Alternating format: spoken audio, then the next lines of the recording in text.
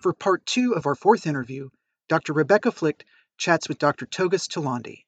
Sit back, grab a cup of coffee, and enjoy what we think are valuable lessons about our history, sparking innovation, and newer surgical applications of reproductive surgery. Looking back over your career, what's the biggest shock or the biggest surprise that you've encountered? Well, I guess when I was 39, I remember very well because it was just after my birthday. The chair of the department at that time was Dr. Brian Little, called me up. He said, the Senate of McGill has just agreed to make you a full professor with tenure. And I said, oh, thank you very much, sir. And he said, look, did you hear me well? It was a full professor with tenure. So I said, look, oh, okay. He said, look, do you understand what tenure is? So at that time, I said, look, I think it's a nice nice title. He said, look, you cannot be kicked out from McGill. So that's good.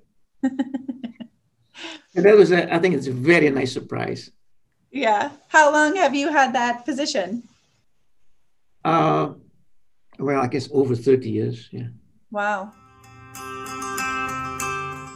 As so much more of REI is privatized and moving out of the academic setting, what do you see as the role of the academic REI in the future? Well, we managed to maintain our ART academically. It's not quite in a hospital, but it's in the building outside the hospital. But it's academic. I think we still need it. This is how we train our future REI specialists. And also, I think we train them not just to become specialists, but I think we train them to be ethical. Integrity is there. And if they make a decision, it should be more medical decision rather than business decision. I think this is important. And also, we teach them how to do research. And I'm very concerned about ethics in publishing.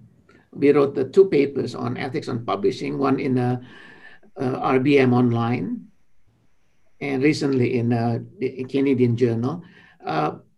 They have to follow ethics in publishing. They have to follow authorship.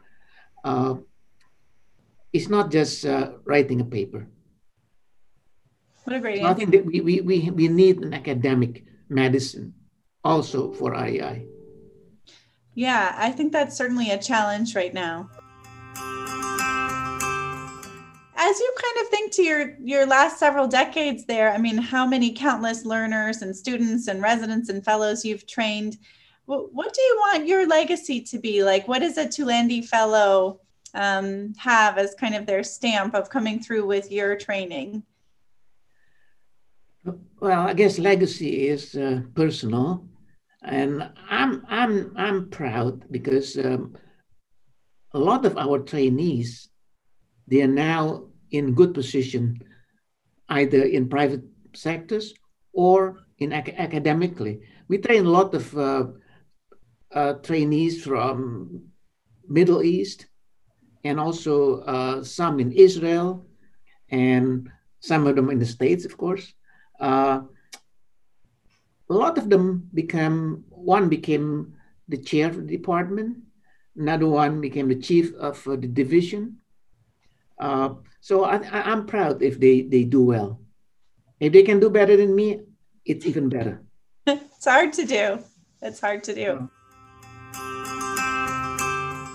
Can you think back on any time in your career where you've really stumbled or encountered a failure that shaped things for you?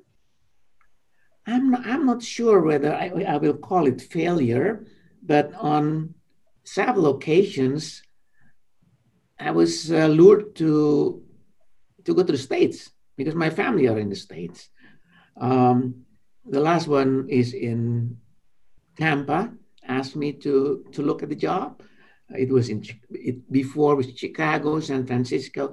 For some reason, because my wife has her work here, the kids didn't want to move. Friends are all here, so I'd never gone back to the States.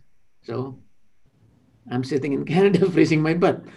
I don't know that I could say Cleveland is much better, although we're having some nice weather today.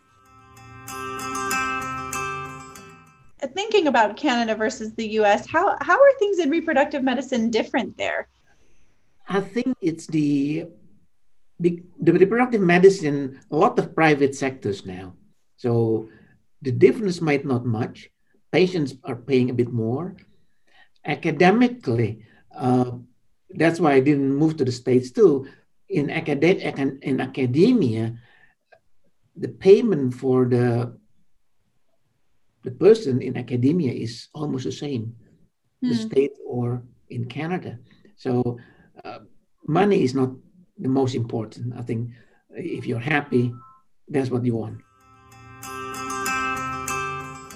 How do you stay on top of everything? I guess that's one of my challenges as a new division director. You have clinical responsibilities, you have administrative responsibilities, research, training. How do you stay on top of it all and stay current with all of the evolution in our field? How do you do it? Well, I'm lucky because I'm also the editor-in-chief of a journal. So all the papers that come to the journal, whether you want it or not, I have to read it. Right. I have to read the papers. And also I'm an associate editor for a couple of journals, and that's what I have to read the paper carefully as well. And I'm reviewers for other journals, and we read papers, and we have journal club. We have journal club every week with REI. We have grand rounds, and I have to be there because I'm the chair. So this is you have to. That's also good in academia. You're not as rusty as people outside very fast. Actually, you get rusty very fast. Yeah, absolutely. No, I think teaching is one of the best ways that we learn, and reviewing and being active in research and a good consumer of research. Yeah, having trainees is great. It make you up to date. Just keep on your toes. Yeah. So Steve and I were talking about this. I mean, what would you say to somebody who says, reproductive surgery is dead? There's nothing in the future. It's done. We're all IVF now. I don't think it's dead. Depends how you look at it. So I think it's true in repair of hydrosalpinx. Maybe it's true. Tubal anastomosis, maybe half true because we are still doing it. But we do things to preserve fertility now. We do ovarian transposition, and we do quite a bit here to preserve fertility in young females with cancer. We do salpingectomy before IVF. We do ovarian cystectomy. Depends how you want to label it, but tubal surgery itself, maybe it's the place of tubal surgery is less and less. And what do you think about the sort of burgeoning field of reproductive transplantation? So ovarian tissue freezing and transplantation, or even uterus transplantation? Well, uterus transplantation, I think, is still far, but certainly ovarian tissue cryopreservation and transplantation, we are doing it. We have been doing it for a while. Like, in fact, maybe over 20 years ago, we have been freezing ovarian tissue. We have transplanted only in 2 patients. One of them patient with endometriosis, not for fertility, but interestingly, she had her period for a few years after. What was the longevity of the graft? Depends how much tissue you put it in. Because in that case, we tried to save some tissue. because the tissue have to be cut in pieces and transferred back to her. In that patient, I think she had period only for a year. Yeah, it seems like usually about 3 to 4 years at the most, and then it kind of burns out. So you were not doing it for future fertility; it was more for hormonal supplementation. Well, we did one. We did in one patient. She was just didn't want to accept. She was young actually. She's only 25.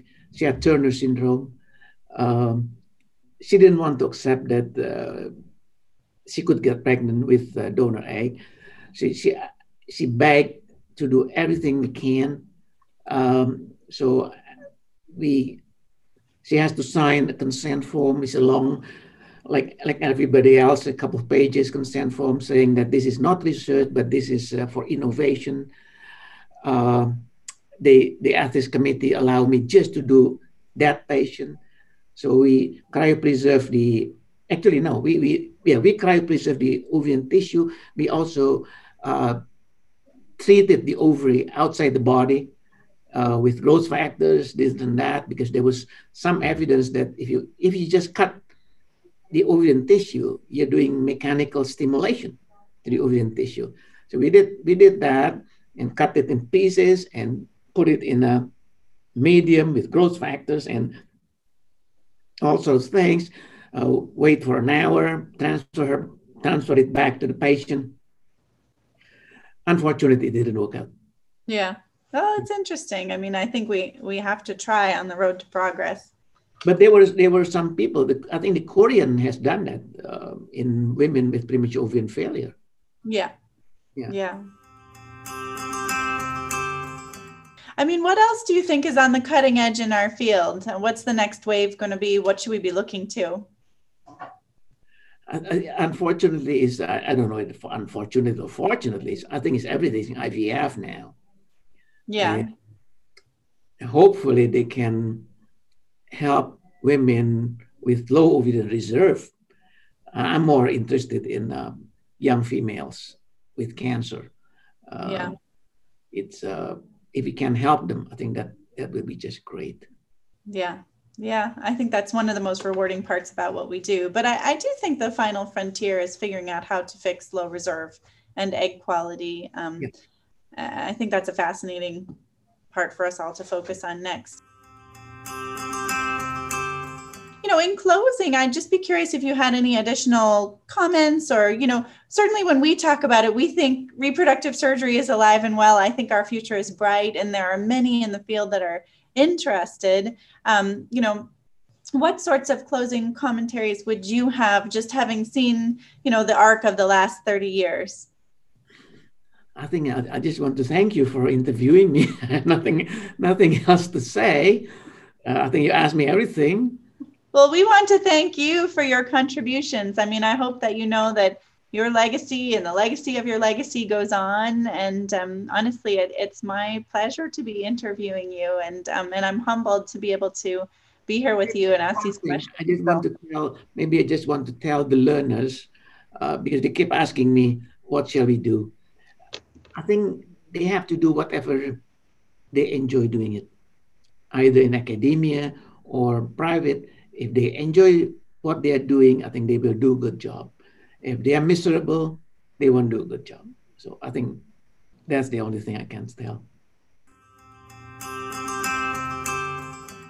Oh, thank you so much for your time. I so enjoyed this. I hope you did too. And Steve, I don't know if you were listening or not, but we loved having you here. Steve, do you have any questions for Dr. Chilandi? No, Togus, thank you so much for participating in this. It was really an innovative idea for us to take the thought leaders, our heroes in the field. When we look at what we do, we think to ourselves, how did we ever get here? We wanted to, share with the world, inspirational, leaders and people like you. So thank you very much. Thank you very much, Steve. Thank you very much, Rebecca.